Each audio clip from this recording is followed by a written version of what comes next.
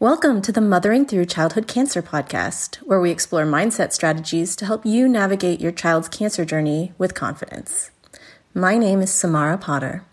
I'm a pediatric oncologist, certified life coach, and your host. Let's get started. Hey everyone, welcome back to the Parenting Through Childhood Cancer podcast. How are you doing? How's everything going with you? I'm doing okay here. We are full into fall here in Columbus, Ohio. For those of you who don't know, I recently moved a couple months ago from Houston, Texas to Columbus, Ohio, and it has been really interesting for me to re-experience fall.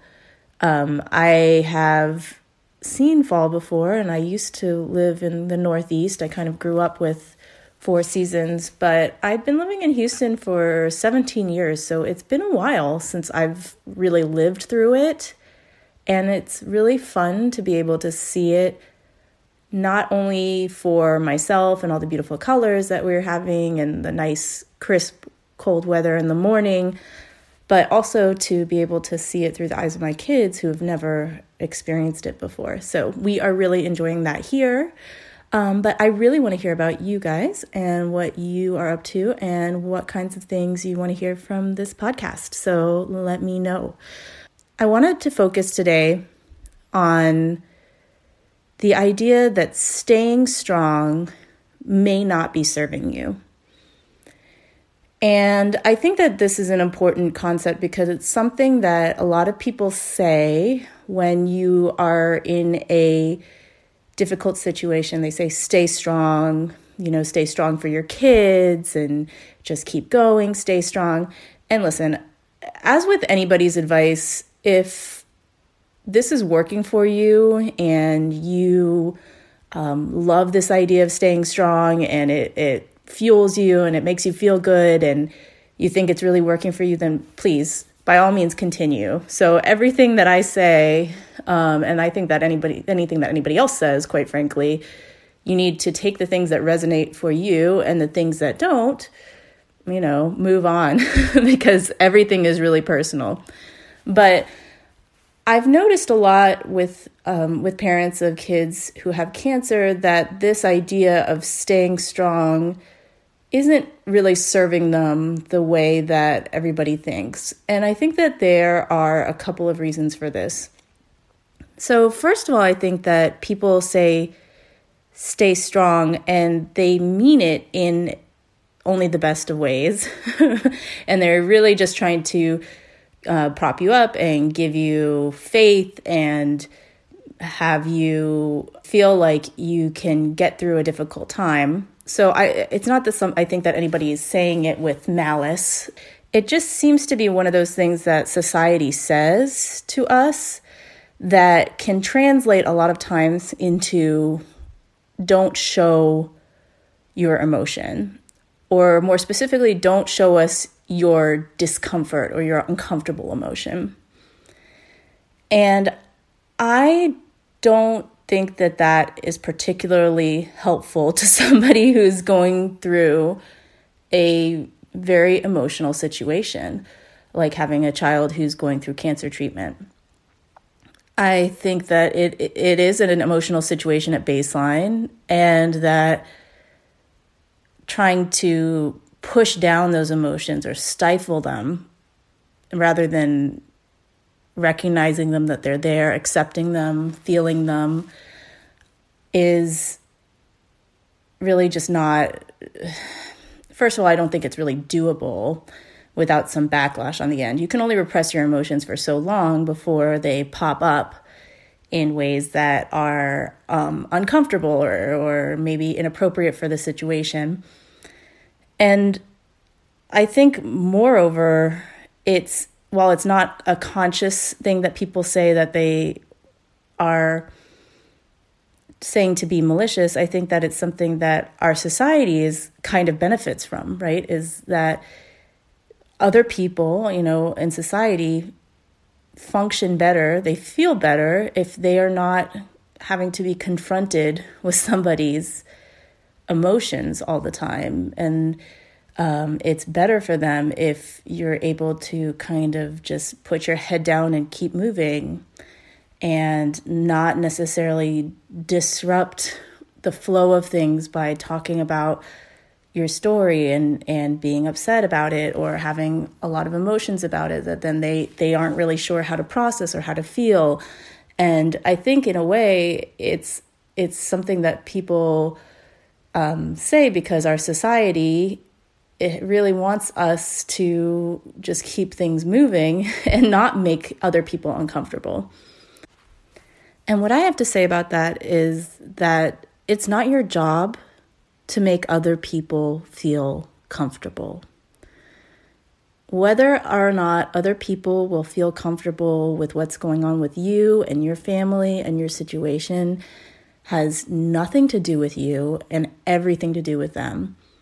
And I think that a lot of people find this throughout their child's cancer journey, that people in their lives, certain people step up in ways that they never would have expected, and other ones that they expect to be there fall away. And I think it is really important to remember that that doesn't have anything to do with you. That has 100% everything to do with that other person and what they're thinking, the ways that they're thinking about things. Another reason I don't love this stay strong message is that it implies that you need to stay strong, meaning not show emotion in front of your child.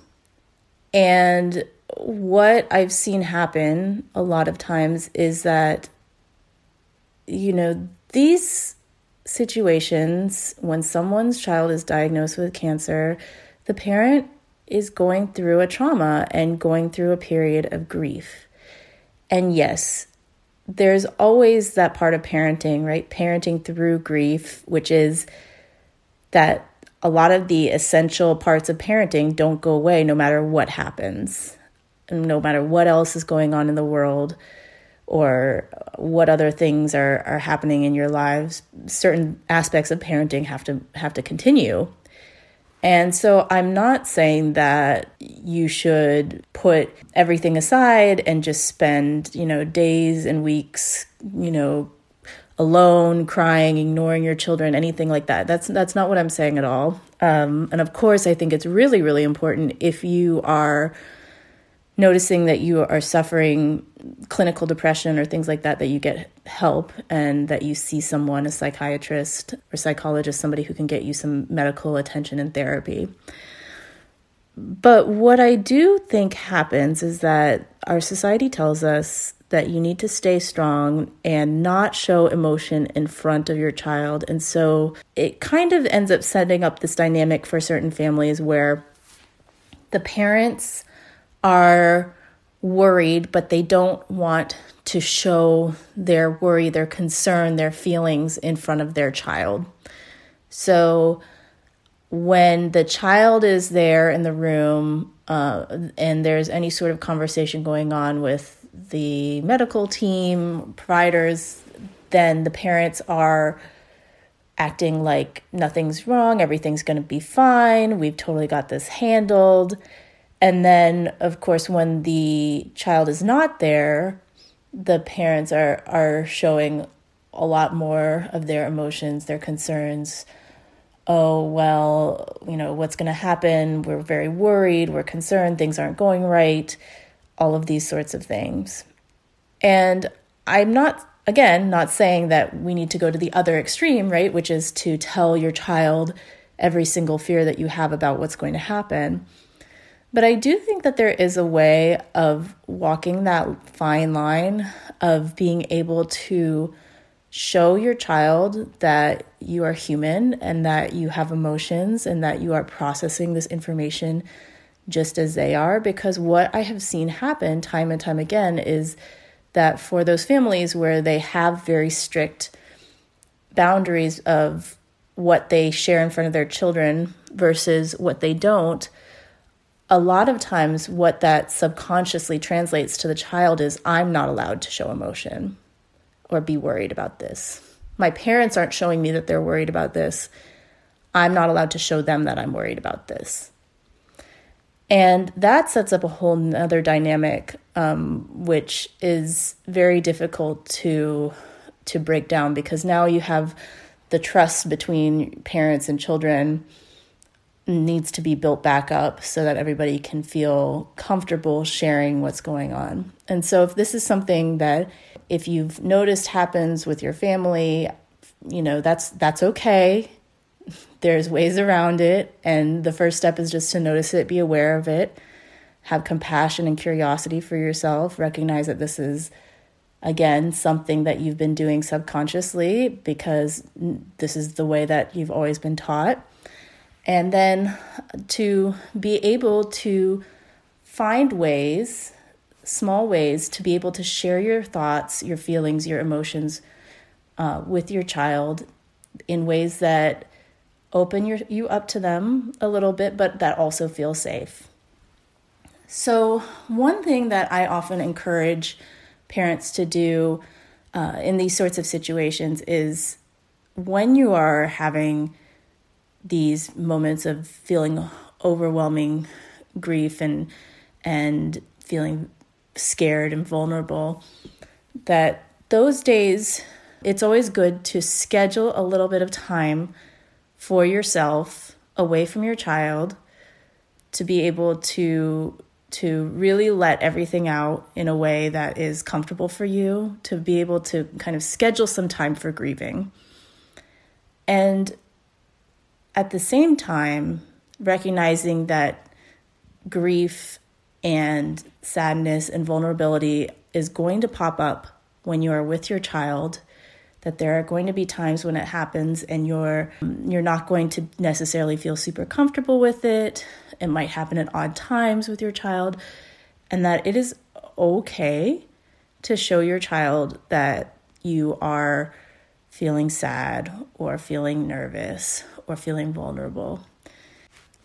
And that it's okay to say to your child, listen, I'm also feeling sad. I'm also feeling nervous. And that's okay. And being able to talk to them about your feelings and how you're processing them actually ends up being a wonderful way to teach them to process their own feelings. Because unfortunately, despite what we've all heard, the whole do as I say and not as I do sort of mantra doesn't really work in practice. Children really need to be able to learn, and they learn best through seeing. And so when we bottle up our emotions and don't show them that how we are processing them, then they don't have a model for how to process their own. And what I want for you and hope for you and your family is that you're able to have a wonderful, loving, open dialogue with your child about what's going on, and that your child feels like they have a safe space with you to express their concerns, and that you are able to develop a sense of an ability to kind of hold space for them to share their concerns and not feel like you need to jump in and fix things. And this is, I think, one of the hardest things to do as a parent, because we really, really want to fix everything for our child and to make things just perfect for them and to have them never go through pain or suffering. But in the end, that's not our job as parents. So our job as parents is not to prevent them from experiencing all that life has to offer, but rather to guide them through it and to be able to model to them how to go through it so that they can learn to navigate this thing called life with ups and downs and good times and bad times and things that are scary and things that bring us joy. That's the point, right? That's the point of parenting, is to prepare your child for life, living life as a human being. So I hope you've enjoyed this podcast on staying strong and why staying strong might not be serving you. As always, I would love to hear from you, and please send me a message. Let me know what you're thinking so that I can make sure to cover it in this podcast. All right, take care. Hey, if you've enjoyed this podcast and want to learn more, check out my website at www.motheringthrough.com. It's the best place to go to find more resources on mindset coaching for moms of kids with cancer. It's also where you can sign up for a free discovery call with me, where we chat, no pressure, about whether coaching is right for you. See you there.